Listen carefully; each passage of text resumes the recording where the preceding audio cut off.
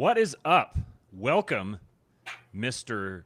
Green Guy Trucker Hat, the newest member of the King Pilled channel. How does Yeehaw, it brother. feel to be part of the King Pilled? 10-4. Welcome to King When Pilled, folks. my big rig gets a rumbling, I damn near put my tractor in the rhubarb, brother.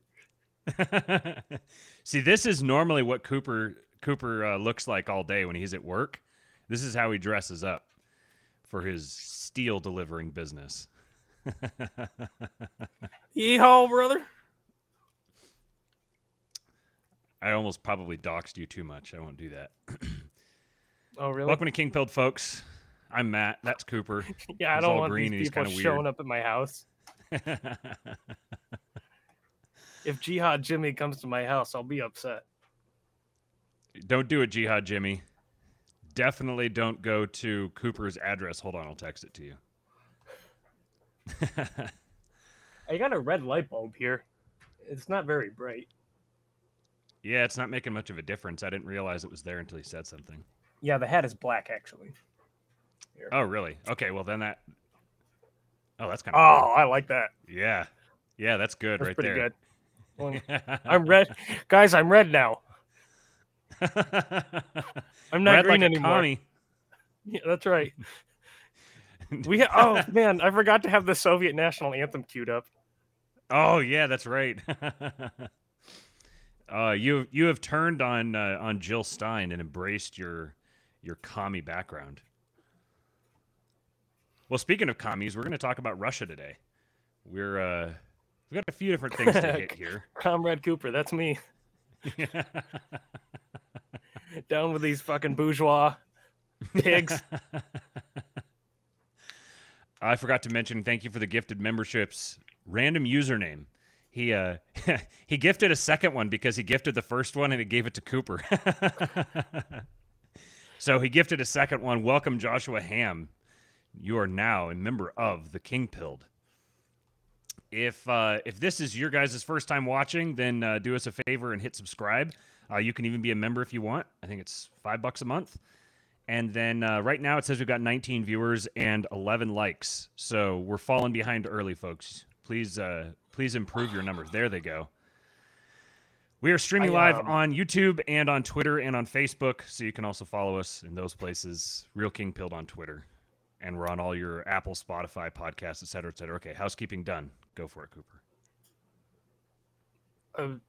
What was I going to say?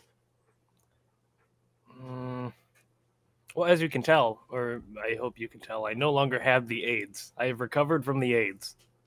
And now Xavier has it, apparently. Oh, really? That's what he just posted in the Discord.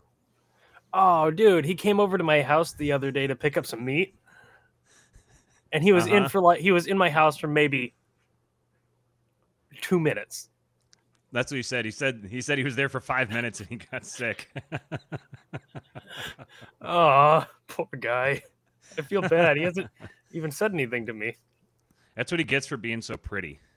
I think that's the problem. Yeah. The AIDS just latched itself onto him. I was feeling pretty AIDSy this morning when I woke up, but I'm feeling better now. Well, that's good. Our good buddy, oh man, I don't remember exactly how it's pronounced. It's either Colum Rosh or Colum Raish. I can't remember. He corrected us on the voice chat the other day. I'm going to guess Colum Rosh. He said, "Is this the podcast with all those Zio shills?" That's right. I forgot about that. That was a little blip at the end of my very busy day. I've always pronounced it Colum Rock. That's what I did too, but he said that it's Rosh. Colum Rosh. Yep. Yeah. No, Colum Rock, like Schoolhouse Rock. Oh yeah. Whenever I said column rock, I always thought of it as like two words, like a rock column rock. Can the people see when I mirror my, like I'm mirroring? Yes. Can they see that, or can you just see that? Whoops. Well, I don't know. I can see it. I'm pretty sure they can see it as well. I don't know what guys, am I mirroring? Just me being able to see it. Am I flipping back and forth? Is Cooper having a seizure? Oh, they see it. Okay. Yeah, now I'm looking at you. Yes, you are. and I'm looking kind of away from you. I've got a new monitor mount. I'm trying to reduce the footprint that my frickin' setup here takes in the room. So I got a monitor mount and mounted it to my desk, and I got the one that has 5 different attachments, so I could do 2 screens, a light, my camera, and my mic all on one thing, so I could get everything off my desk. And I ordered it, and it arrived, and then I discovered that my light won't attach to it, and then the second monitor that I ordered got here, and my second monitor doesn't attach to it either. So I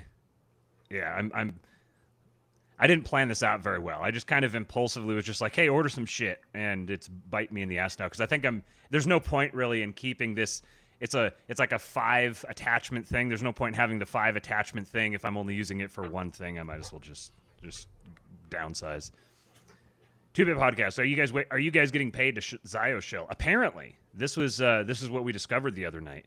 Mm-hmm. I thought it was funny that of all the possible things that we would get accused of, it was Zionism. I never thought that Zionism would be the. I was surprised by that. Yeah. Yeah. That guy was very upset. But I was almost a little offended. I just kind of felt sorry for him. I was like it's got to be hard to have your, I don't know, your Jew radar, your Jew lover radar be that like completely far removed from reality. The basis for this, for I guess most people may not know if you're not following me on Twitter, the basis, or you're not in the King Pill Discord, the basis for this was I don't even remember what I said. Something like, there's a guy on Twitter who said that we were talking about Javier Milei, and I just endorsed something he said, basically that this is Milei going and saying he wants to be the Antichrist or whatever. You know, he wants to have the Jewish third temple built and all this. Like, everyone's spurging out about this, and they're like, oh, we got to disassociate from him. We got to counter signal him.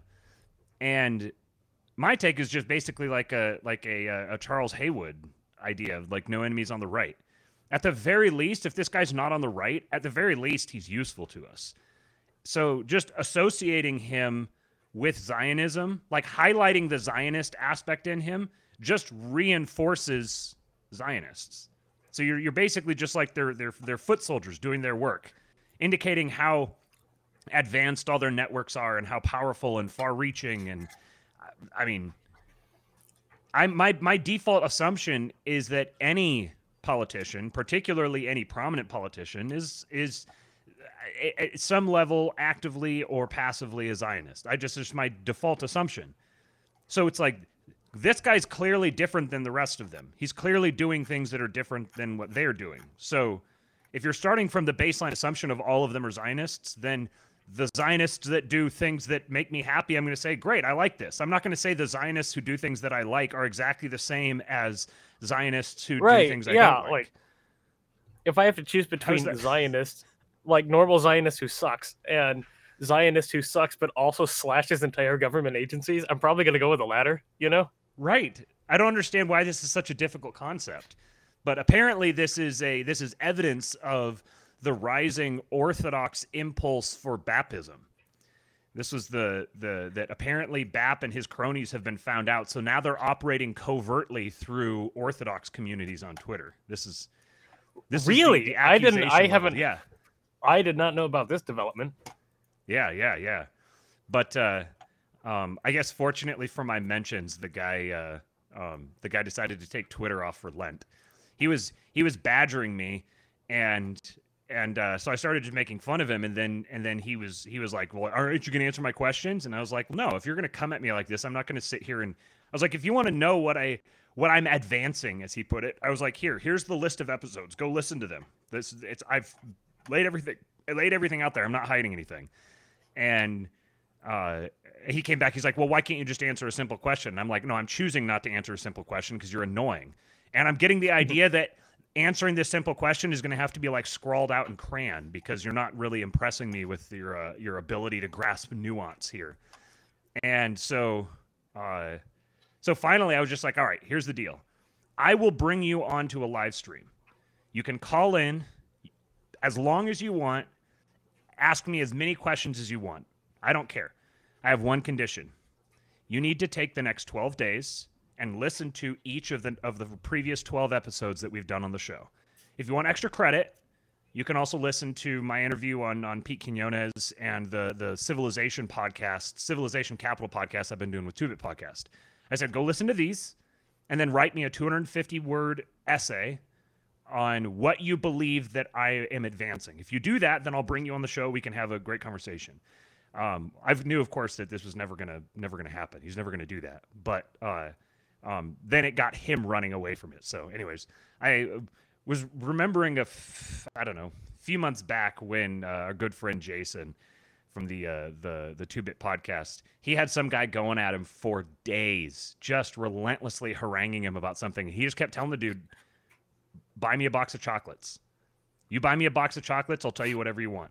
Buy me a box of chocolates, send it to me, and I'll tell you whatever I want. Man, it is so funny to watch these guys like just spurg the hell out when you give them something like that. All right. So, let's see. What should we do first here? Let's talk about. We'll talk about. There's a couple things I want to get into here today, but we'll start off with the subject of the show based on the title here: Tucker's Russia trip. And I did a nice little clickbaity title here. Was it a failure or a success? Now, obviously, failure or success implies some sort of standard by which to judge that. So we have to decide who's failure and who's success. And in this particular one, it was interesting. There was a lot of opinions. A lot of people had their thoughts about it. Most of them were of the mind, basically, this interview was really weird. Neither guy came off particularly well. And we just don't know what to do with it. That seemed to be kind of the prevailing sentiment if I was to distill everything down. I thought that this was absolutely fascinating. Now here's how I was approaching it. This is kind of old news. This was what, like a week ago, 10 days ago, something like that. This is we didn't talk about it. We had a bunch of interviews and everything lined up, so we haven't actually touched on it. I never even watched the interview. I had my opinion on the interview established without watching it, just by watching the response to it. So I had my opinion going into it, which I'm going to read you guys here in just a second, just to kind of set the stage, and then I had my reaction to people's responses, and based on people's responses to it, I can triangulate. I mean, number one, I found out a lot of the content that was in the interview, saw a lot of little clips and stuff. But I think the substance of this interview is less important. I think there's very interesting, substantial stuff to it, but the substance of this interview is less important than the fact of the interview. The fact that the interview happened and what that means.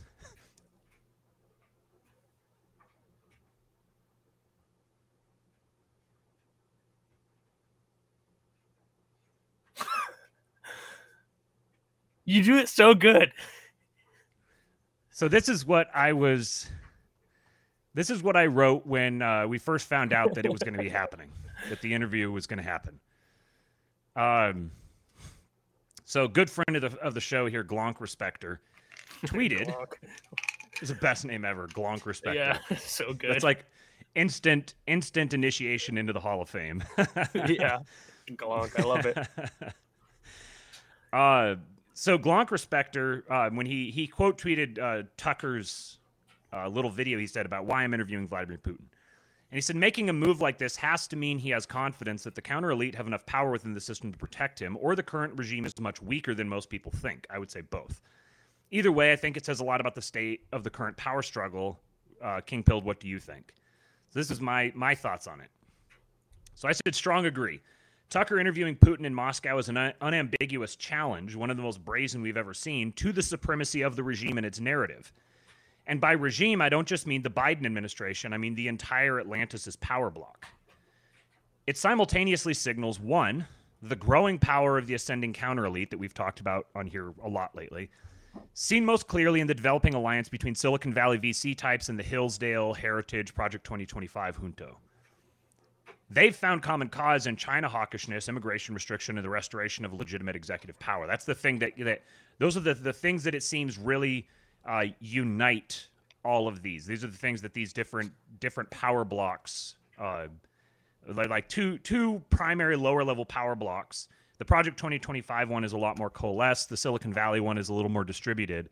But these two power blocks have a common cause. And the thing that they have in common is that I've picked up on thus far is China hawkishness, immigration restriction, and the restoration of legitimate executive power in the U.S. The other thing that it signals is the diminution of the capacity for narrative containment and power projection within the existing regime structure.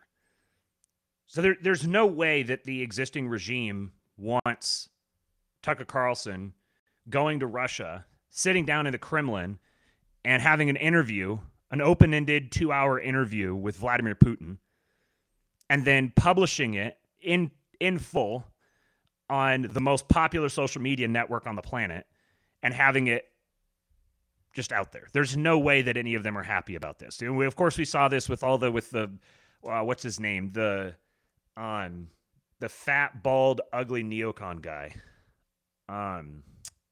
What's his name? Bill Kristol. Bill Kristol said when he first found out about this that essentially that Tucker Carlson needs to be prosecuted for treason and needs to be prevented from re-entering the country. And so there was all. Yeah, thank you, Marshall. Yeah, I realize that saying fat, bald, ugly neocon guy probably isn't all that helpful because it's not very specific. So there's no idea that these people are happy that this is happening. So I wrote, Tucker is framing this appropriately as journalism and informing the American public, which I think is like, this is what a journalist would do. Like, this is what actual real journalism that has prosecuted for treason. I didn't know we were at war with Russia. Ah, right. Isn't that interesting? Yeah. Yeah. Or are we? Yeah. Have you listened to the conversation between Tucker and Putin? No. I just finished it like 20 minutes ago. It's very interesting. There's a lot of one of the things I think that doesn't strike people as that interesting about it is that a lot of the things, if this conversation had happened, I don't know, 5 years ago, then a lot of the things that Putin said would have been treated as like completely beyond the pale, like just like nobody would have accepted them. But over the past 5 years, as the light has begun to shine and all of the regime rats have been brought out into the light, it's sort of become common knowledge, a lot of these things about the corruption of the CIA, the incompetence of the State Department, the collaboration with Ukraine to fashion Ukraine as an artificial identity and use it to encroach upon Russia, and all these different things that are almost common knowledge. This isn't even just something restricted to like right-wing Twitter. A lot of these things are even just sort of generally accepted now. So I think it doesn't strike some people as that significant because these things have already been made public. But getting confirmation of this, that this is the perspective that the Russian head of state has, he's reflecting all of the things that we're saying, I think is very interesting. I think it's very notable. Even if he's doing it simply because he's trying to reflect. Like, if he's just full of shit, which I don't think he is, it seems pretty obvious he's not. But if he's just full of shit and he's just trying to sow discord and whatever, the fact that that's the thing that he's clinging to, and not even clinging to, that's kind of framing it the wrong way. But that's the tack he's taking is itself interesting. So this is journalism. Like, this is what journalism. If there's any sort of glory in that career, this is what it would look like. But this is clearly the revelation of the development of parallel diplomatic relations with one of the most globally powerful heads of state, circumventing and rendering moot the traditional channels of governance. This was the part that stood out to me the entire time I was listening to the interview. Once I already knew what it was about. I had my opinions formed based on just seeing the response, because I think the response is and the way that it's being narratively framed is probably the most important storyline of all. But after listening to it, that was reinforced for me, and in particular, this part was reinforced, that this was a diplomatic relations event. This was Putin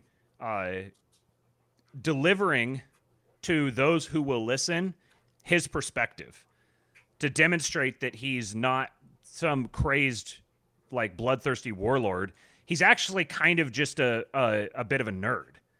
Like he's a nerd who has very effectively surmounted his particular political structure, but he's still kind of a nerd. Honestly, this is gonna sound, this is a hell of a soundbite, but the way that he talked, just like his demeanor and the way he kind of goes down these really deep autistic rabbit holes, and just the way he communicates, reminded me a lot of Peter Thiel. They seem personality wise to be very similar.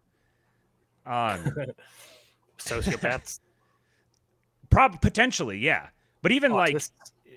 like autists, big time. Like he's very clearly very autistic, and very much like you can tell that he's genuinely exhausted and exasperated in dealing with the West. Not because he thinks that we're evil, as much as he thinks that we're a bunch of incompetent morons. But it's like the West is being governed by incompetent morons, but these incompetent morons are like, like waving around lightsabers. So like you have to deal with them. You have to sit here and tolerate them and try to negotiate and try to establish some sort of a mutual understanding, and just being like, there's one thing that he highlighted multiple times that Tucker was drawing out of him. Tucker's role in this conversation was actually, I think, very similar to Charlie Kirk's role in the conversation with Curtis Yarvin, where he's pressing him on certain issues and he's drawing stuff out, and he's framing the conversation with the questions that he's asking, and allowing Putin to make a number of points that would reinforce the way Tucker sees the world. Very much similar to the way Charlie Kirk was doing with Yarvin. One of the things that he brought up multiple times is how essentially like the behavior of the Western powers is primitive. He's like, how are you not capable of functioning maturely in any type of diplomacy relationship? How is it that one of your people comes and says one thing to me and makes promises, and then someone else comes and says, oh no, it's just complete? Like, how are you this disorganized and chaotic and functionally primitive? He has the perspective of like a statesman who recognizes that he is in a vulnerable position here. He's recognizing that he's not the big dog at the table, but he's also recognizing that the big dog at the table is kind of retarded. He's like, how do I communicate with you? How do I relate to you? And pretty soon he's just gotten to the point where he's like, whatever. Like, you guys, you're going to do whatever you're going to do. You're going to be just completely beyond the pale, corrupt and immoral and unethical, and negotiate in bad faith and just do the most just absurd things, and then stand there going, what is he talking about? There's no way. We've never done anything like that. What are you talking about? He's insane. He's just like, you got to be fucking kidding. Like, what is wrong with you people? Like, this is the posture that he has. And it's kind of entertaining. And Tucker served as a good foil for him. But one of the things that they drew out of this conversation was that there are very clearly distinct factions and like a big rift in the U.S. governmental structure, that it has just fundamental breakdowns in communication and functionality, and that there are the people that he's negotiating, and there are the people who are making decisions, and then there are the people who want the decisions to be made in a certain way, and all these different competing interests are all just disorganized, and it's never clear who's the actual power broker here. Who's the actual person who can make the decision? He said, one of the funny things he said, it just came to mind, is that George Bush Jr., he said something basically like, I know he had the reputation in your country of being like a yokel or like a country bumpkin, but he said he was a very sharp guy, and we had a very, very respectful, cordial relationship. He knew what was going on, and he knew how to relate to things. But then he contrasted that, not explicitly, but that was contrasted with the way he talked about Bill Clinton, and basically the insinuation with Clinton was that he was just kind of like a party boy moron, just sort of like Trudeau, kind of just, oh yeah, I talked to him and he was like, oh, and then he went and he talked to somebody else. He came, oh no. So he didn't. I don't think he mentioned Obama once, which was interesting. He mentioned Trump a couple of times. One time it was pretty obvious Trump was who he was talking about, but he didn't name him. And another time he compared Trump to Bush Jr. as an example of like, basically said like he was a normal person that I could sit down and have a conversation with without all of these pretenses and, you know, without it feeling weird. So going into this, my read on this is that this is not just, oh, Tucker is going and he's doing a great interview with this head of state. My read on this is actually the opening of a diplomatic channel. Like now that we have, it's very clear that there is this rising counter elite, and it's not entirely clear what their posture is with respect to Russia. It's very clear what their posture is with respect to China, but Russia is kind of TBD. And what characterizes these people is that they're kind of actually people. They're not just automatons of the machine. They actually are like semi-competent. And so this is Putin getting out ahead of this. He's like, all right, I'm going to have a conversation with you guys. I know that you guys don't officially represent the United States right now. I know that you guys kind of have issues with even that base concept of what it would mean to have an identity and have people represent that identity and function as a sovereign power. You guys kind of have issues with that. But I see that some of you are starting to make some moves, and I'm going to preemptively make my case to you as to why, if and when you guys get yourselves into power, then we can actually start having a conversation like adults, rather than this retarded child's play stuff that's going on with Europe and the US and everything. That was my expectation going into the interview, and that came through just loud and clear. Like understanding kind of the behind the scenes, like what is Putin's and what's his purpose here? Like the decision to go into this 30-minute autistic deep dive on the like 1200 years of Russian history clearly indicates that the purpose of this conversation was not like reaching the American public. I mean, he clearly doesn't have a high opinion of the United States. He really wouldn't have a high opinion of the American public. He's not going to give a shit about like the American public hearing what he has to say. By the same token, he could say any of this that he at any point. He probably has said this stuff before to the powers that be, the actual existing regime. So who is this message directed at? It's directed at, I think, for one thing, the broader coalition of countries who are becoming ascending powers and beginning to get to the point where they're going to have to basically decide which side of things here in this new multipolar world are we going to throw our lot.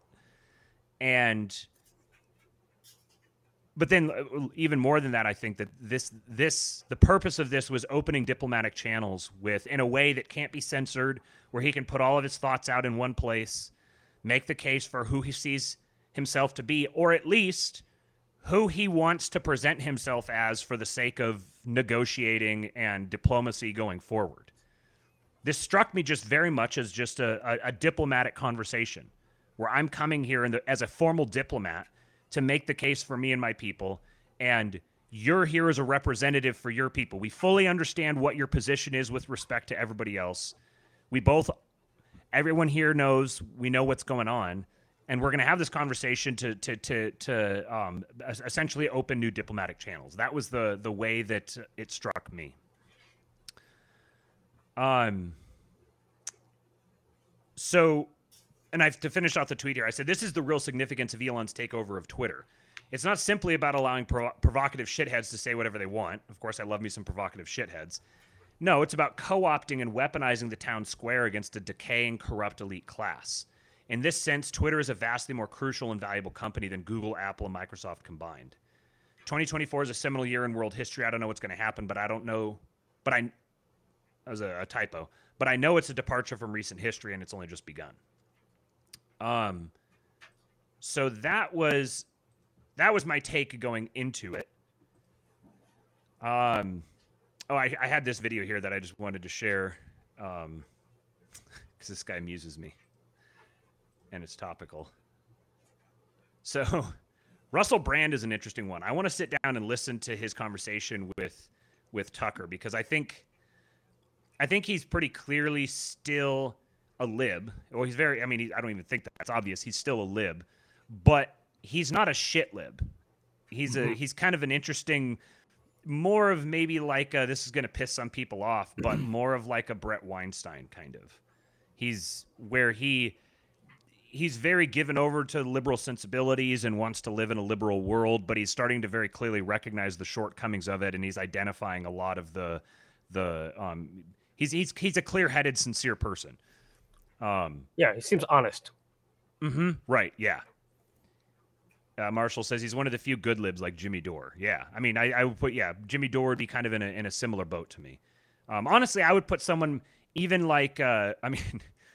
It's kind of changing due to circumstances here, but even like RFK, Robert F. Kennedy, I think he strikes me, has struck me for a long time as a sincere person. The act of running for president and everything he's getting into that is kind of killing that. But so here, this video was Russell Brand reacting to people reacting to Tucker, and it's just funny. I just like listening to Russell Brand talk. I could listen to him read the phone book. Tucker Carlson's a journalist. A journalist has every right to speak to a world leader. Meanwhile, Tucker is using a very different aspect of his persona because he is in Russia. Let's have a look at a legacy media reporting on that. Tucker Carlson apparently pictured in Russia amid rumors of interview with Putin. Former Fox News host, check this, bit of propaganda even there, who is sympathetic to the Russian president. I don't know that you would say that Tucker Carlson is sympathetic to the Russian president. Now, former chief... He recognizes that propaganda, and I might not have even necessarily picked up on that immediately, which is probably... Oh, I would have seen it immediately. I would have glazed over it because I wouldn't have even registered it as propaganda. I would have just registered it as like of course this is how these people talk to each other. The whole thing is propaganda. Which very much is propaganda. Yeah. Chief of Staff Bill Kristol, who played a leading role in advocating for the 2003 invasion of Iraq. This is what he posted about Tucker. Perhaps we need a total and complete shutdown of Tucker Carlson 2003. Re-entering the United Why do British States people do that? Particularly that kind of accent, that specific UK accent where they pronounce that like T's or THs with an F. Oh, they mix up their fricatives. Yeah. Free. 2003. Oyster juice. I forgot that this was what Bill Kristol had said. Perhaps we need a total and complete shutdown of Tucker Carlson re-entering the United States until our country's representatives can figure out what is going on. The old boomer is trying to he's trying to meme. It just comes off as really awkward. We need a total and complete shutdown of Tucker Carlson re-entering the United States until our country's representatives can figure out what's going on. I think what they're realizing, if Tucker Carlson posts a conversation on X that won't censor it with Putin, and Putin says, these are the conditions under which we would be willing to accept a diplomatic agreement, and we all see it, how many of you want your taxpayer dollars and pounds going upstream to NATO? Maybe Russia is an imperialist, expansionist nation that has designs to recreate the Soviet Union. You know what? I'd like to see an interview with a guy that's running that country. And to say that it's treason to have that conversation, what do the legacy media think they're playing at? What do they think they're dealing with? Dupes, dopes, and rubes from rinky-dink towns that don't know nothing, that can't assess information for themselves? Stay free. See it first on Rumble. Dupes, dopes, and rubes. He's always struck me as one of those where just any conversation, like any form of speech for him is a performance. It's like a performance art. The way Yarvin writes, it's like that's kind of the way he talks. I love Yarvin's writing. Me too. His prose is so good. Yes. It's so entertaining. He writes remember with a personality. Like 2 summers ago when I first was getting into him, I was reading UR, and I was it was like 4 a.m. This is when I was still getting up stupid early, and it's on a Saturday or something. It's my day off, and I'm reading UR, and he makes mention of he has some long diatribe about like Sam. I think it's Sam Adams, and then he just dismisses him real quickly, saying, "Yeah, but by all accounts, he was a scoundrel. Oh, and by the way, his beer sucks. And I don't know why, but the way he delivered it was so perfect that I was like cracking up and crying at 4 a.m. in the dark by myself reading You Are. It's so punchy. Mm-hmm. Yeah, it's like it has this like really like scholarly depth to it that's punctuated by this like sarcastic, punchy personality. Of course, in us saying that there's this. Well, I'll get into that in a little bit. I want to touch on something else before we. I always appreciate when writers or artists of various stripes kind of oscillate between like really highbrow and really lowbrow. Uh-huh. Yeah. Okay. So let me pull up this other video. I don't need that open. Okay, so today, was this today? No, yesterday. I've been doing real estate continuing education classes, which have just completely melted my brain. It's the literally the most boring thing I've ever been a part of. But I have to be sitting here on camera because that's the lowest overhead option. The other one is like you have to go through the interactive thing online where it's like you have to let the video play, or you have to sit there long enough for the time to go by where you can skip to the next thing and go through all the modules, or you have to go and sit in a physical class. So the Zoom class is the lowest overhead thing. So I can be like kind of working and doing stuff and taking notes and working and taking notes and posting on Twitter. And so I'm just sitting here. I'm just like, so that's why I have you ever have you ever had to do like OSHA training? Yes. Where it's like imagine that for like 2 days. Yeah. You got to go through the modules and you're just waiting for the fucking time limit to run out so you can skip. Uh-huh. And you're just going to go to the test at the end and you're just going to spam them. And oh, you're going to fail and you're just going to take it again until you get it right. Again. Yeah, right. Okay, so yesterday, Tucker Carlson posted this video, and this generated a pretty significant hue and cry, but not from the people I would have expected.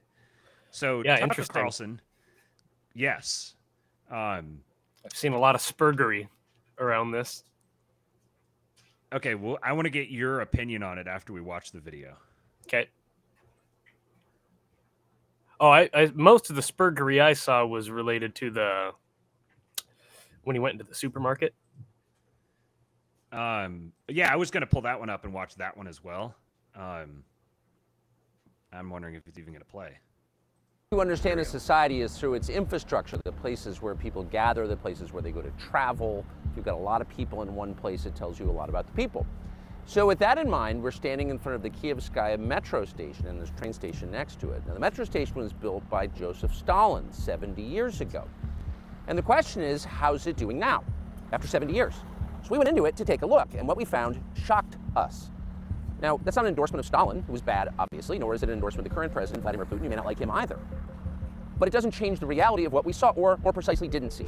There's no graffiti, there's no filth, there are no foul smells, there are no bums, or drug addicts, or rapists, or people waiting to push you onto the train tracks and kill you. No, it's perfectly clean and orderly. And how do you explain that? We're not even going to guess. That's not our job. We're only going to ask the question. And if your response is to shout at us slogans dumber than the slogans we used to call Soviet and mock, that's not really an answer. How does Russia, a country we're told is a gas station with nuclear weapons, have a subway station that normal people use to get to work and home every single day that's nicer than anything in our country?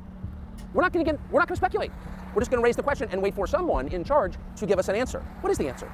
So we'll stop the lecture and let you take a look for yourself at what the Kievskaya metro station in Moscow, Russia looks like today, February 2024, in the middle of a war. Here it is. In the middle of a war.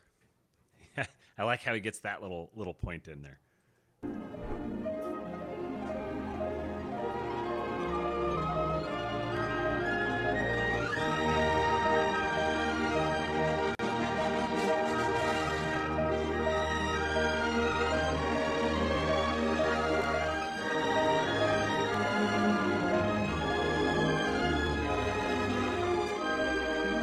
Can you back it up? Can you back it up to the picture?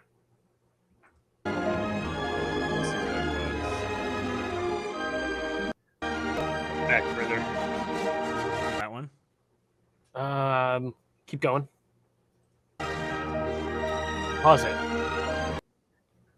That guy right there on the right hand side with the brown vest on, that's the guy from the meme who's standing up.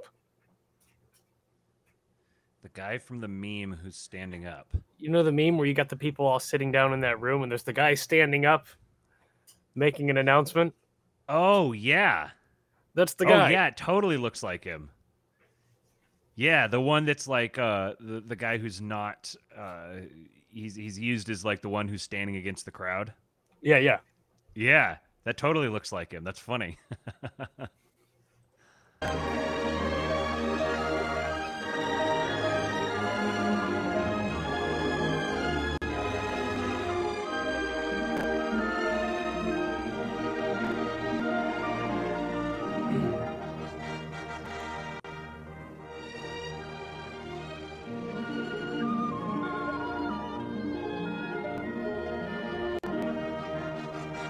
I like the soundtrack. It's like Lady Isn't and the it great? Tramp. Yeah.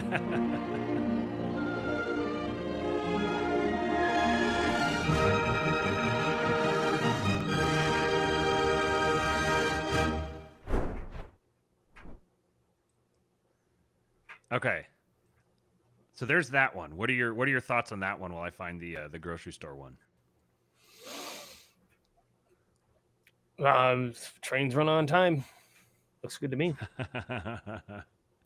Uh-huh. Where is the grocery store one? Did he not post it on Twitter? Let's see. I saw it on Twitter. As TK said, he's doing the Boris Yeltsin thing. Yeah, if you remember when Boris Yeltsin came to Texas and like went to the Texas grocery store, and he's like, "Wow, look at this! We've got look at all the stuff that you've got here. This is amazing." And it was like one of the things that really like broke the perception of well, for the Soviet people of what America actually looked like. They realized all of a sudden that they'd been had. Not all of a sudden, but let's see here. Where is this video? This is brilliant podcast hosting, I know. The thing that I was struck by with that is so a lot of people are like, "Oh, this is propaganda. This is what's Tucker's angle? What's, you know, I think a lot of people aren't getting what they're doing. Of course it's propaganda. Of course. That's exactly what it is. And someone like Tucker Carlson, with the historical knowledge that Tucker Carlson obviously has, knows exactly what he's doing. I don't know where the grocery store one is. I'm not going to keep looking for it. You can probably find it if you want. Go find the video of Tucker. He's like walking around in a grocery store looking at like how all the different options that they have, and the groceries aren't that expensive, and all the people who are reacting to it. These are like right-wing Twitter people are reacting to it, and they're like, well, Tucker's not taking into account the fact that the average income for a Russian is much lower than the U.S. So if you adjust for that, and it's like people are taking this as Tucker is trying to say that Russia is better than the United States or something. Yeah, I know. They just went full retard because then, yeah, they were like, I saw that. I saw people like, well, if you adjust for like, and they immediately turned into like the trust of science people, where they're like pulling up sources and stuff like that from like, you know, the United States, like, I don't know, Department of Labor statistics or whatever, where they're just like the average American spends like 8% of his income on groceries, whereas in Russia they spend 34% of their income on groceries. And I'm like, what are you guys talking about? Why do you believe that number? First of all, that's total bullshit. Just I spend at least a third of my income on fucking groceries. What are you talking about? Right there's your 33%, if not more. Mm-hmm. I don't care what some like Fed website says. They're wrong. And what Tucker's doing here, like the actual substance of what he's the actual substance of it doesn't matter. It's very obvious what he's doing. He's memeing the pre 2000 American journalist, who would go into the third world country and be like, look at this, look at how amazing the guys who would go into all the communist countries and they would go try to frame how the communist country is actually just look how wonderful and amazing it is. He's doing that exact thing. But what he's revealing to the people who are watching is that I said it perfectly here earlier, that I put down my thoughts in on Twitter so that I can remember them, so I can refer back to them later on, because I have lots of thoughts in the day. He is I tweeted too much today. Okay, I said I'm seeing a lot of people completely missing the point here. To the vast majority of Americans, Russia is a fictional land full of bizarre people with a totally foreign culture. To the extent that they're completely unrelatable to us, they can be maintained as a boogeyman. So when the American, like, New York Times journalists would go into a communist country, they would go to the place that was all it was laid out, prepared for their visit, and they would go and they would just they would just go see the specific areas that were prepared to make it look amazing, and then it's like behind the television set, it's a fucking wasteland. Tucker's doing the inversion of that. He's going into just middle of Moscow, and he's like, look, these aren't like uncivilized savages. This is actually like a healthy, stable civilization. They might have different values than us, but in a lot of ways, those different values are noble. These are honorable values to have. It's honorable for a country to have its own values like that. You don't need them to be they don't need them to be your values. You can recognize this is a stable, competent, functional country. It's like how when you say it's making me. It's like you're stimming. It's like if I say India, the first thing that comes to mind is like shit water in the streets. There's just that Cooking association. Cooking dogs and like walking on them and just like rubbing dirt off your feet all over the meat, stomping on it to tenderize it. Like swinging babies into trees and stuff. The shit-eating mud people. Heads.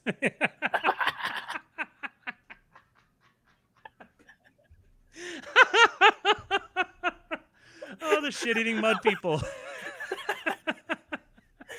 So, in the same way that I just have this immediate association in my head when I hear India, I'll admit that still to this day, though I know it is contrary to reality, I still have this association in my head when I hear Russia. I just assume brutalist architecture and gulags and, starving people.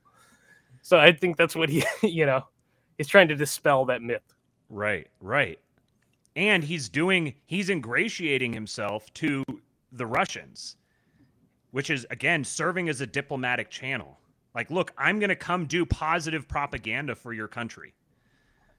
I'm going to frame your country in a positive light, which is going to continue to drive a wedge between the existing regime and its people, which is one of the necessary pretexts for moving beyond it. The American conception of Russia is stuck in like 1980. Right. And I know this from people personally who've gone to visit Russia, who've lived in Russia, that I know personally now, who come back and they're like, yeah, it's not the United States. There's definitely creature comforts that the U.S. has that they don't have. And you got to make sure that you go, you stay in the right neighborhoods or you avoid certain areas. But I mean, there's plenty of places like that in the United States. You're not going to go walk throughout most of Chicago at night or New York. These places are just as primitive or more so. Yeah, I would be interested to see, like, with the crime. I'd be interested to compare crime statistics between Russia and the U.S. I bet we've got them beat by a large margin on a lot of different, bullet points. Mm-hmm. And that's another thing I see people spurg out about when you talk about Russia, or if you say anything good about Russia, or like, oh, hey, they're at least Putin, like, pays lip service to like orthodoxy and things of that sort. They're like, oh yeah, but there's like alcoholism rates are bad, and there's abortion and prostitution, and there's all these bad things, and like there's all these bad things everywhere because humanity exists. Right. Okay. And like, would you rather your world leader not pay lip service? exactly. Would you rather them being like I don't know, demon worshipping baby eaters? Because that's what we've got. Or even more, would you rather have demon worshipping baby eaters that pay lip service to you, or demon worshipping baby eaters who don't pay lip service to you and who hate you and try to trans your kids? You know, right? These things are. This is a very easy thing to parse unless you have completely baked your mind with ideology. Yeah, if you've got if you have an ideological frame about every single thing, then gestures, it's gonna make you retarded. even if they're empty. Like, gestures are important. Mm-hmm. Like, symbolism matters. Yes. Yeah, people. This is the Jonathan. This is what makes Jonathan Pajot start stimming, is when people like contrast symbolic with real. He's like, he'll spurg out. He's like, no, symbolic is not the opposite of real.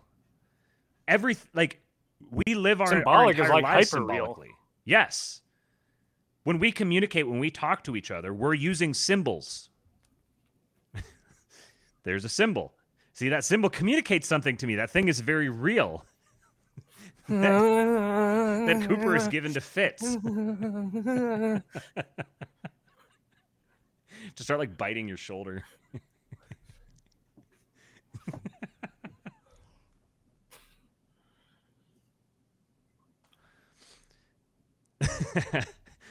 I said an additional point is that Russia is supposed to be wasting away and suffering under the costs of war and economic sanction.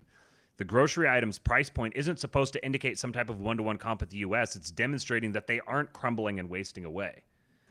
Like they're, you know, the autism to immediately go to like comparing cost of living in the U.S. and Canada as if Tucker is going over there to like demonstrate that. You're just completely trapped in the wrong frame. You completely aren't even seeing the world around you. If your response to Tucker going over there is, oh, the reason he's going here is to try to make it like, oh, Russia's actually really super great, and it's even better than the United States. And I mean, this is like... Yeah, it's okay. We've spent the past few years, okay, Russia, we already have this belief that Russia's like a second world shithole. And that, and now there's this war and they're under sanctions, and we have all these conceptions in our head like, oh, Russia. They're probably doing terrible because, you know, we're powerful and stuff. And I think he's just kind of showing like, they're doing all right. Right. They're fine. Yeah. These are people, you know, they're people there who are going about their life normal. These aren't like insane non-humans. They're just ordinary people. And this is what normal journalism is. I mean, I imagine like imagine the sort of resources and coordination and the sheer cost of organizing a trip like this. Imagine everything that goes into that. I'm sure he's got probably a team of, I don't know, somewhere between 25 and 50 people traveling with him. Imagine coordinating all that, and then you guys are sitting here like game planning how everything's going to go, making sure your security route's mapped out and like doing all this, and you're like, okay, now our purpose in doing all of this is we want the guys on Twitter to think that Russia is better than the U.S. Like that's like what's going through their head as they're going and doing all of this. There's one thing that is clearly a negative side effect of social media and the general brainwashing campaigns of the day is that it's made people, even ostensibly smart people, really one-dimensional in their analysis of things. They have like a really low-resolution view of the world, and they just kind of automatically lump everything into like, it's like there's this like magnetic thing that everything has to go whoop, right into these tight little clusters with no gray area, no nuance, no understanding of detail. It's very low resolution. I bet I could guess, based off of how people reacted to this, I bet I could guess with like 75% certainty who's a millennial versus who's a Zoomer. Yeah. Yeah, very much so. Yeah, the Zoomers aren't going to be, well, by and large, the vast majority of the Zoomers aren't even going to care at all. They're not even paying any attention whatsoever. So, Well, and the ones who do then the care, ones- like, well, I think Zoomers are kind of, at least the ones who are woke, as the kids say. Like they just immediately recognize it's kind of like how it's like how our parents had to learn how to use like phones and technology and stuff, but we grew up with it, so it's just kind of the air, the water we swim in, was just a natural extension of ourselves. Recognizing propaganda is just like a natural extension. It's just like another energy that's baked into the person that is Cooper. Right. Yeah, and he's and the way that they're choosing to go about this whole thing is, it's like self-conscious propaganda. They're doing it very propagandistically. I mean, having that music as they're showing the subway and everything, like this isn't like some sort of neutral presentation of things. It's being done over the top. They're going over the top with the propaganda on it, and I think it's a self-conscious thing because they're mirroring this age-old practice of the corporate media, where the corporate media uses all of these techniques and all these aesthetics and they frame the story up for you. So, but we're so used to their methods of the way that they use it that it seems jarring to see those propaganda methods being used for to send a different message. We're not used to seeing that kind of thing, and so I think that's off-putting to people, and people don't know how to deal with it. And then they, they're like they don't have any like respect for Tucker, or they think that he's a shill or something like that. You could tell that Putin obviously had a lot of respect for him. The way that he kind of busted his balls, some of the things he said to him, you could tell that they definitely, number one, he recognizes that Tucker is an outsider with respect to the regime, and that he made a jab to him about Tucker wanting to be a part of the CIA. They were talking about the CIA, and he goes, the CIA, that organization that you wanted to join once upon a time, I understand. But he said something like, fortunately, it's a serious organization, so we're fortunate that you didn't join it. So he kind of like gave him a little jab, but then he also like kind of gave him a backhanded compliment too. Question. What? For the chat, audio levels between Matt and I, is the volume relatively the same? Every frickin' time I gotta like mess with my gain here because somebody is upset. Everyone's saying that the audio How we is fine. doing? Are we good? Coop is a bit higher. Of course I am. All right, whatever. All right. Continue. Okay. So the one other subject do you have any other thoughts on the Tucker Carlson, Putin, Russia, anything related to that? We're going to pivot. No, but we could laugh about India some more. That was fun. Oh, the meat tenderizing the dogs with your feet. It's kind of like you know how you normally have those, like you make wine, you've got the big like the wine press. Yeah, that yeah. You put all the grapes in, and they just the throw a bunch whole of dead African dogs in there. village. They get the whole village to come step on it, like all the kids. All the street dogs come and toss them in there, and then you just jump up and down on them. Occasionally. Well, wait, they don't eat dogs, do they? I don't know. I assume they, Because that could be like your uncle. Oh, that's true. Yeah.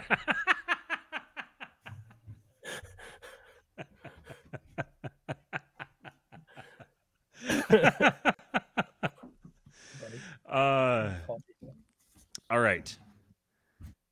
So, different subject altogether, but somehow still related. Check this out, Cooper.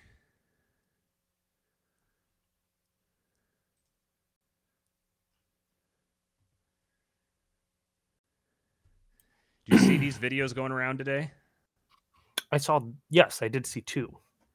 So this one here is this is OpenAI's new tool Sora, which is basically kind of like Dolly. Well, this guy says it's the simple term would be, the simple understanding is it's Dolly, but for videos as opposed to just pictures. And this guy goes into a real big breakdown of the technicals of it, which are completely over my head. I don't care. The prompt for this one was photorealistic close-up video of two pirate ships battling each other as they sail inside a cup of coffee. So look at this. You can still tell that it's AI generated, but it's yeah, it's pretty good. Yeah, you can tell that this is we're like weeks away from Yeah, it I being mean, like, this is what indistinguishable. CGI looked like 10, 15 years ago. Mm-hmm. So let me pull up a couple other videos here just to they were doing a bunch of different prompts. I'm gonna share these guys here. Thank you, TK. $2 US. Switch to live chat. I don't know what that means. What does switch to live chat mean? You have to clarify. I switched to live as opposed to what? Top chat? Oh, that's right. So here's another one. It still hits the uncanny valley just a little bit. Yeah. This one here, it's got some weird mistakes in it.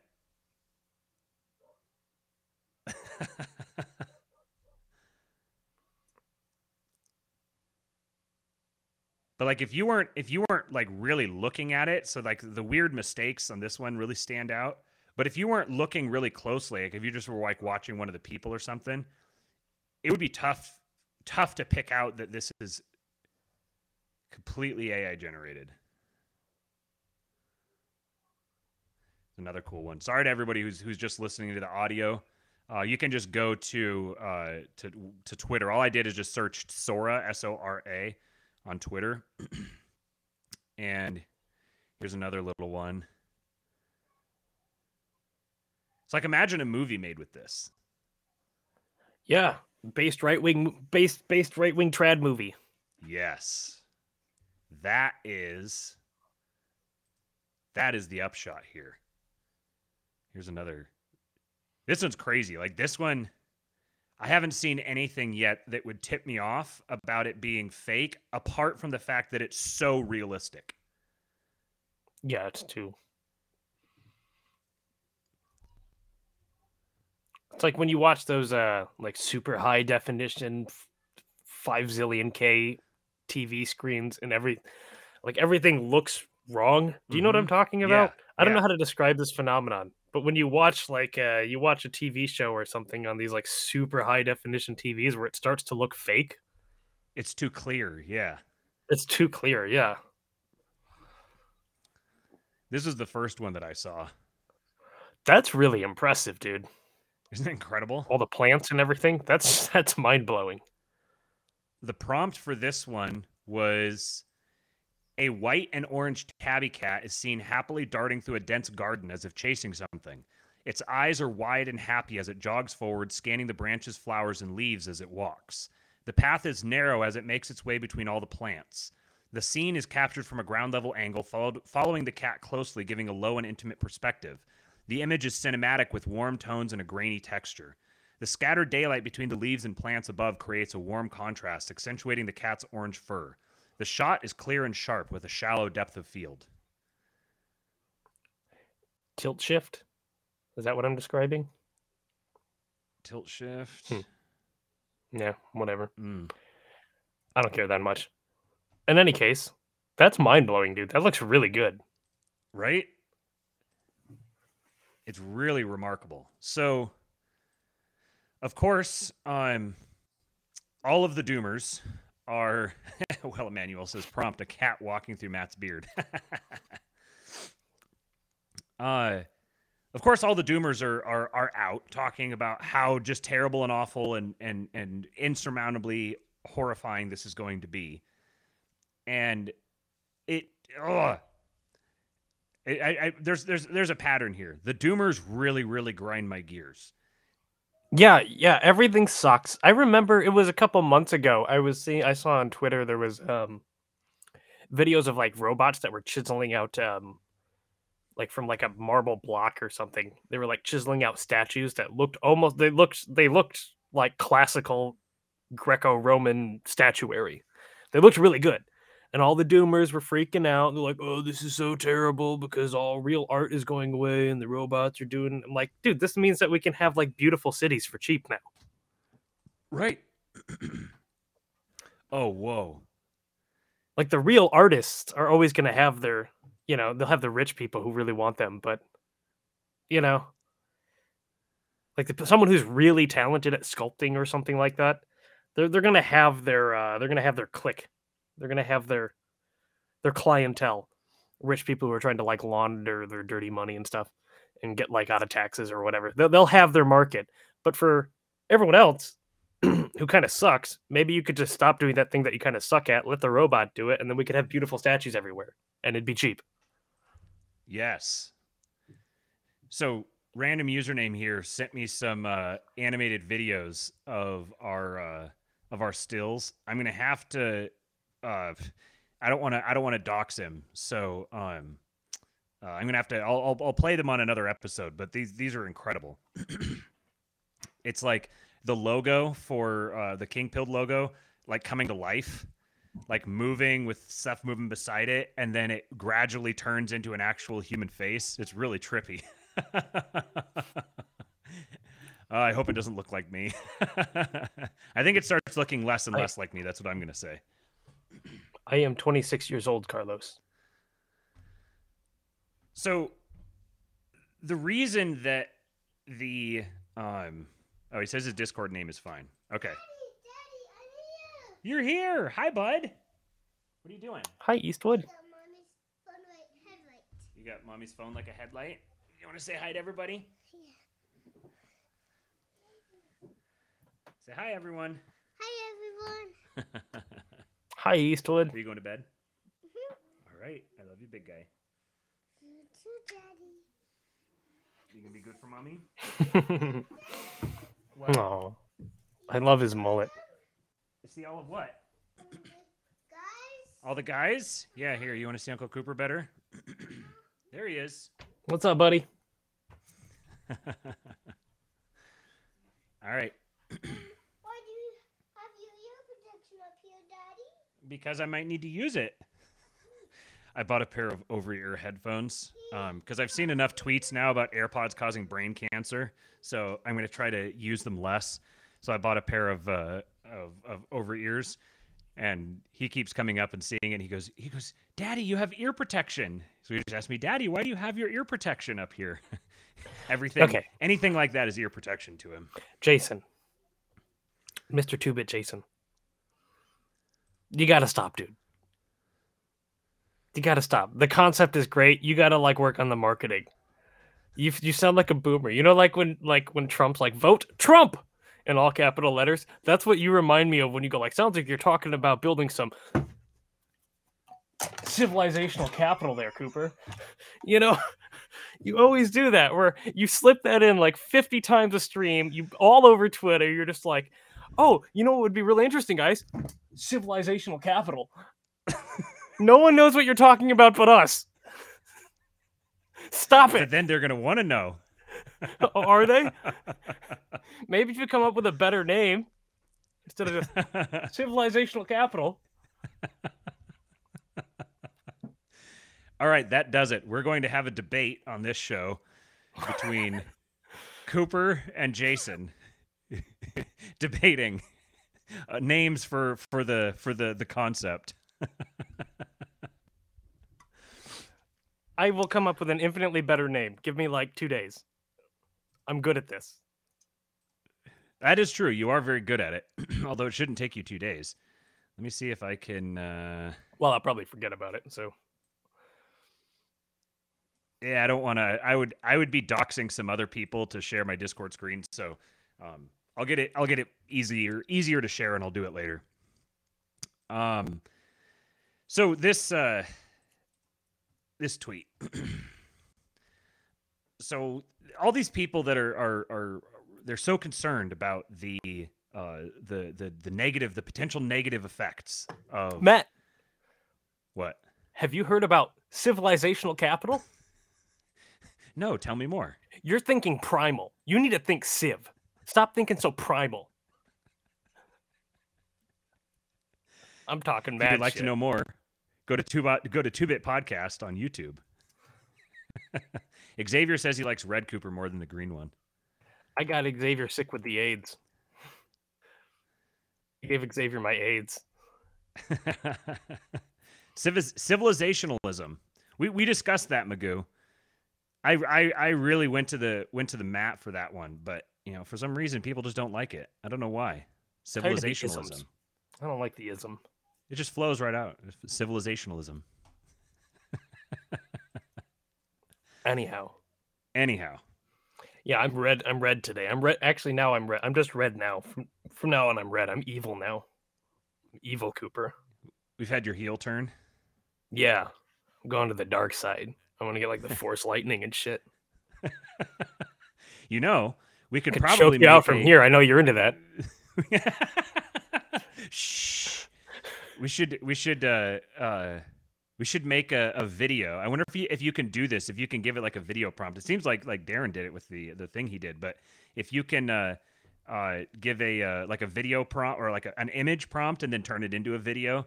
So do a video of you, and like actually have you like having Force lightning coming out and everything. I think this would be very doable very soon. Oh yeah, we could do that. Anyway. I don't mean to derail the whole conversation. Jason hasn't said anything since then, so maybe I pissed him off. Well, Jason's always a little pissed off, so we Yeah. can hop on the voice chat later and hash it out It's between like the two of you. seething, putting a cigarette out on his hand. Like, I'm gonna get that fucking kid.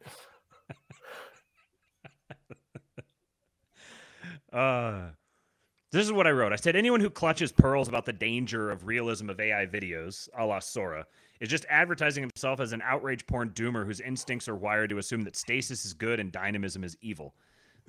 It only takes a third brain cell to recognize that the inability to differentiate between what is real and what is not will naturally produce two effects. One, new techniques that we don't know about yet, but inevitably they're going to show up, new techniques for identifying the non-real. So, like, for example, there was like the bizarre fingers things on AI art. That's just an example. Obviously, everything's going to get better, and so it's going to be tougher and tougher to figure out what the differentiating point is. But at some point, this is the way these technology cycles work. Everyone thinks the new technology is going to be the thing that just ends all things. And then inevitably, when you get, I was going to say 8 billion, but it's probably more like, I don't know, 1 billion of people on the earth actually digging into it. Eventually they find the weak points. They suss out whatever the thing is that's going to be able to help you differentiate between the real and the non-real.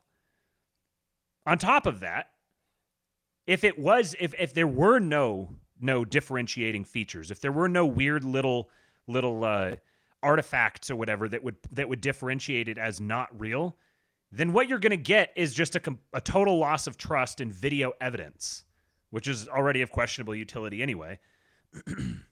There's certain kinds of video evidence that's like not even admissible in the court of law just because it's so demonstrably provable that even video doesn't fully demonstrate reality. So having everyone who's like, oh no, people are going to get framed for someone's going to make a fake video of someone doing something and that person's just going to be hopelessly hauled off to prison. If this becomes a documented phenomenon what this does is it destroys video evidence. Video evidence becomes of no utility whatsoever. So, if anything, if you're one of these accelerationist skeptics, then you should be cheering this on. Also, because it's going to revert us back to not using video for proving things at all. Also, and this is one of Mr. Buck Johnson's theories, was that I remember him a while back talking about how he thought in the not too distant future, AI was going to take over for like basically like OnlyFans chicks and stuff like that would be put out of a job. Mm-hmm. Because you could get gooners who are just like, They could just punch into their AI thing and get hyper specific about whatever degenerate shit they want that no chick is ever going to be able to live up to. So the chicks are just going to be forced to have to go, like, go be mothers and stuff. So that's, there's that as well. White pill. Right. You can finally get a girlfriend, guys. Yeah. She won't be doing OnlyFans anymore. Did you saw a trend that they were taking all the, I think it was 4chan or someone doing it, taking all the OnlyFans chicks and putting clothes on them. Yeah, I did see that. And like showing them with kids, like showing them dressed up in like an apron and a nice dress, holding a baby, and and so all the women were like freaking out about men trying to control women's bodies. Did you hear about like the Taylor Swift stuff that went on like a week ago? I heard about it. I didn't see it. Yeah, I didn't see anything either, but I heard that someone was putting AI lewd images of Taylor Swift. And the oh no, we're gonna get random username worked up here. He has a theory about Taylor Swift, and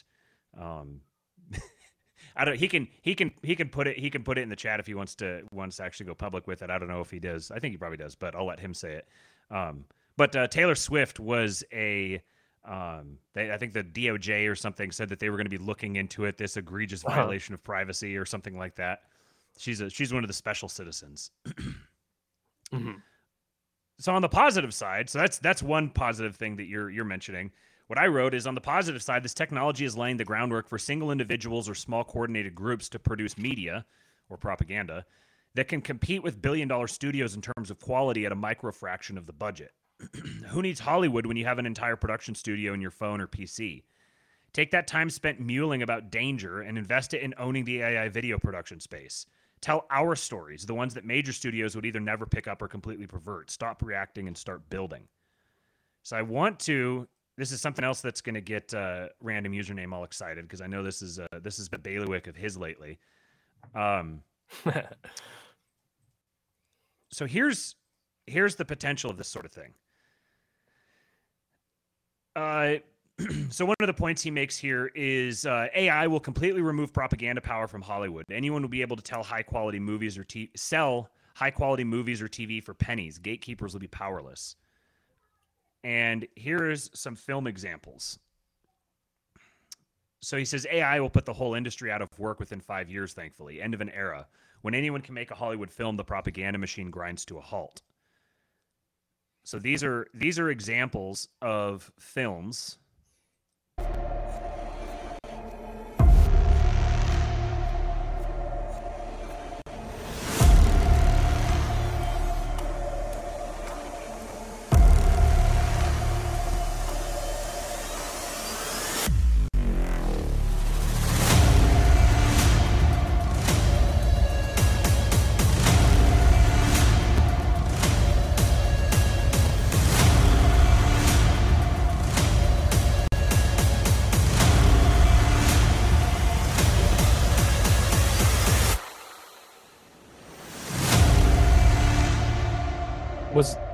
Was that all AI?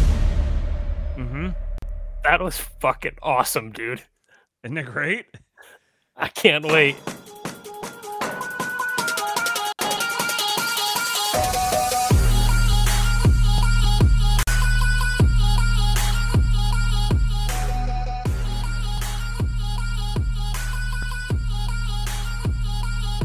Banger.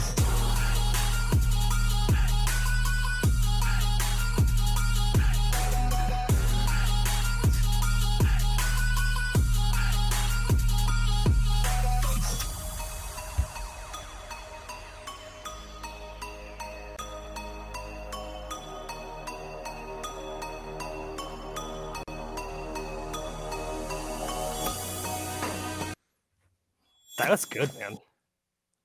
And this stuff, this is incredible. In this world, we don't wear masks to hide, but to reveal our truest nature in its most primal form. In this dance of predator and prey, a hare may run. Do a couple more of them here. Our protagonist, Barry, searched within the haunted hallways he helped design for an escape. He was afraid something was waiting for him just around the corner. He was right. His fictional creations had come to life to haunt him. What comes next? Stay tuned for the next episode. So this And you one could get says- around. You could get around like the uncanny valley thing if you just kind of lean into the animated sort of aesthetic. Then it's fine. Yeah, yeah. There's people would, if you made a movie like Make a that right Pixar now that movie has that's that, based. Yes, yes. This is what random username said here. $2 super chat. He said clean AI generated children's shows. That would be an absolutely enormous market. You realize all these kids YouTube channels that's just like random whatever entertaining content. Freaking A lot of it Blippi. is very clean and wholesome, and it is these videos get tens of millions of views. Yeah. Hundreds of millions of views. Some of them are like people building Rube Goldberg machines in their backyard and then running a little marble through it or something, and the kids One will of the- just sit and watch it.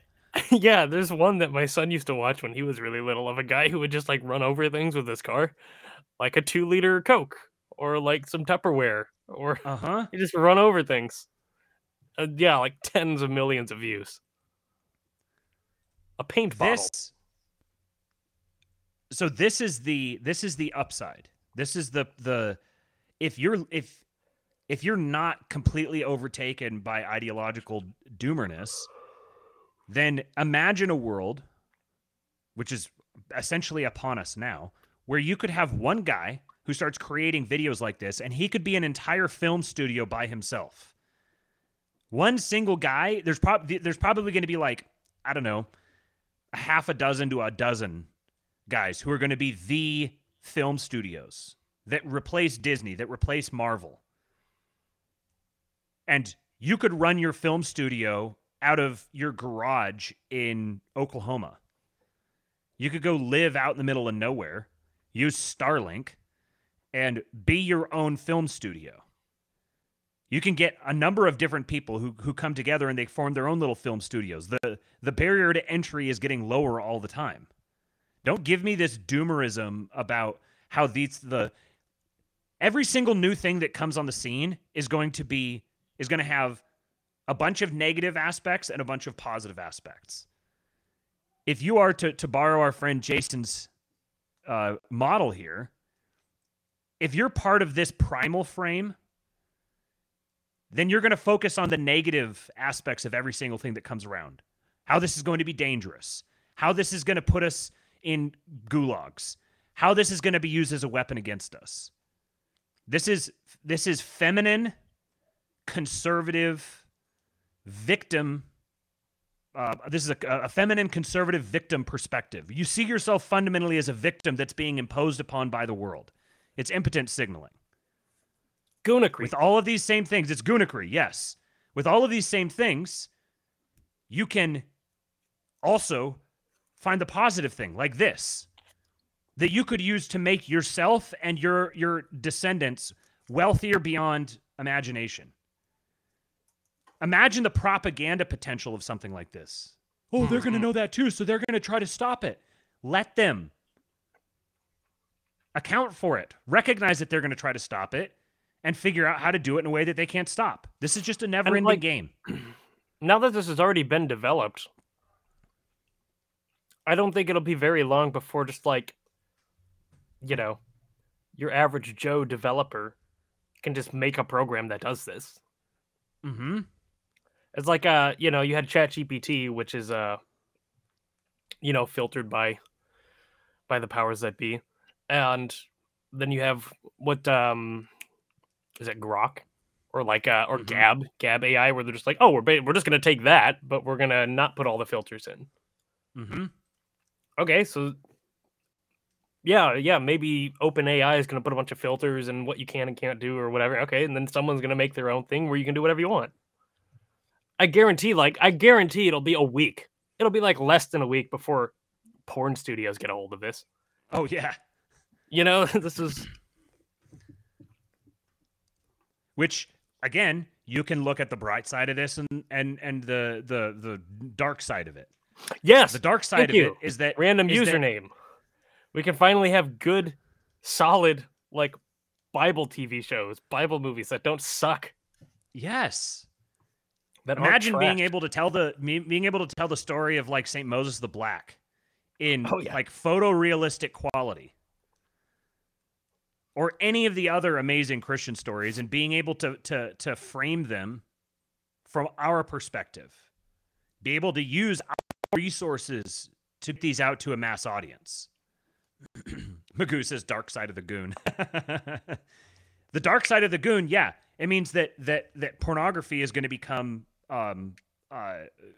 even more prolific and easy to generate.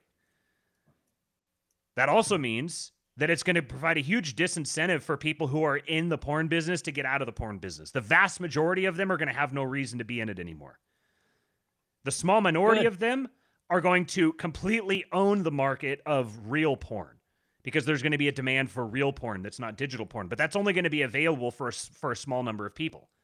On net, the vast number of people, like these OnlyFans chicks, are going to have no more market for their services. There's a dark side, there's a light side. You can choose. You're in a build a reality simulation here. You can choose which reality you want to give life to. If you choose to focus on the downside of every single thing, this is just paranoia. There's a big paranoia problem among our guys. We got to get out of this like that's the longhouse. The longhouse is this like deeply penetrated paranoia that resides in the skulls of dudes online. Deeply penetrated paranoia that resides in the bowels of guys online. The bowels, yeah. Being yeah, gay. that's where it gets. Yeah. I want to. So, good friend Magoo here in the chat. He just shared a video with me. I haven't seen this, so we're gonna get live reaction here, and then we should probably wrap for about an hour and a half.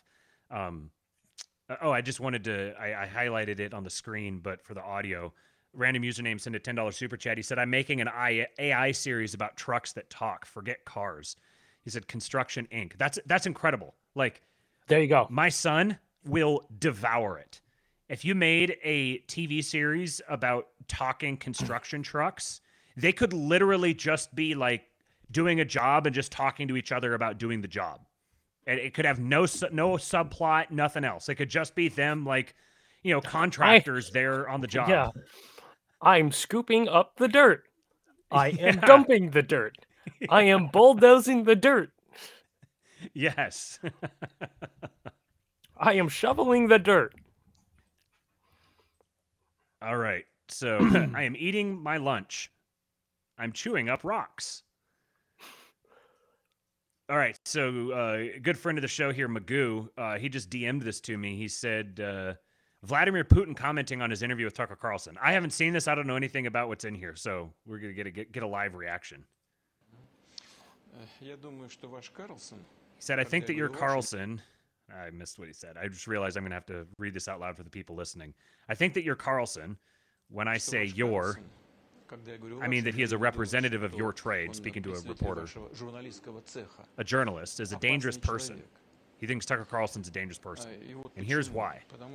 Because I honestly thought he was going to be aggressive and ask these so-called tough questions. I wasn't just ready for it, I wanted it. Because it would have given me the opportunity to respond sharply as well, which I think would have given our whole conversation a certain specificity. But he chose another tactic. He tried to interrupt me several times, but still, surprisingly for a Western journalist, he was patient. He listened to my long ideologies, especially about history, and did not give me an excuse to do what I was ready to do. So, frankly, I did not fully enjoy the interview. He laughs. But he rigidly followed his plan, and he executed his plan.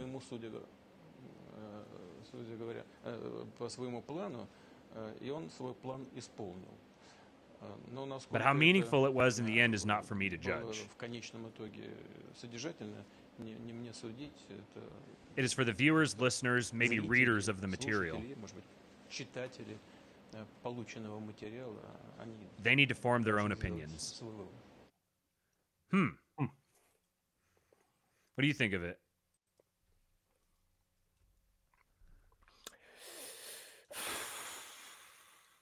I don't really have any thoughts. I was kind of hoping that Tucker would be a little more combative so that Putin could get combative as well, because that'd be more fun to watch. Uh-huh. Yeah. But I think It's Putin's definitely right. a dry Tucker was interview. doing a thing. Yes. That's interesting that Tucker has his Tucker face, and he has like, there's a lot of people who don't like Tucker who see him as like shallow or simple, and I don't know how you could possibly get that from. Yeah, I don't even know how you would possibly see Tucker as shallow or simple. He's very clearly extremely calculated. I love his dumb face when he Tucker faces.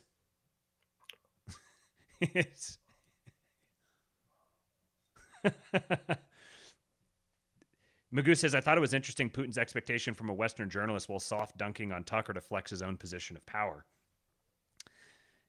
Yeah, it's interesting the way he has these archetypes of like Western journalists, like what a Western journalist does, how they act and everything. And in the West, like even for someone like us who see ourselves as outsiders of the regime, even if someone said, well, what would be a characteristic of a Western journalist?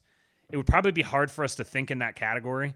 Like we don't think of like Eastern journalists or, like it's kind of, at least for me, it's kind of equivalent. Western journalist is kind of, I never really considered there'd be different archetypes of journalist outside of the Western journalist. Right.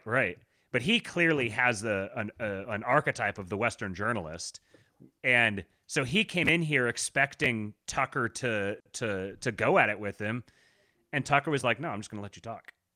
And it kind of put him off of his game a little bit. So I think, I don't know that he's soft dunking on him. I think that he's actually, like he says, he's dangerous. And that's an interesting thing to connect here, that he's like, this guy is not just a journalist. This guy's a lot more than a journalist. He's got a deep understanding of what's going on.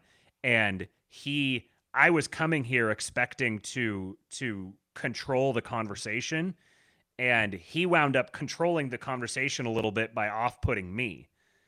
I was expecting a fight, and then he didn't come here to fight me, so then I didn't really know how to relate to him. And he just sat there and he listened and he let me say my piece. And so, yeah, it's very interesting.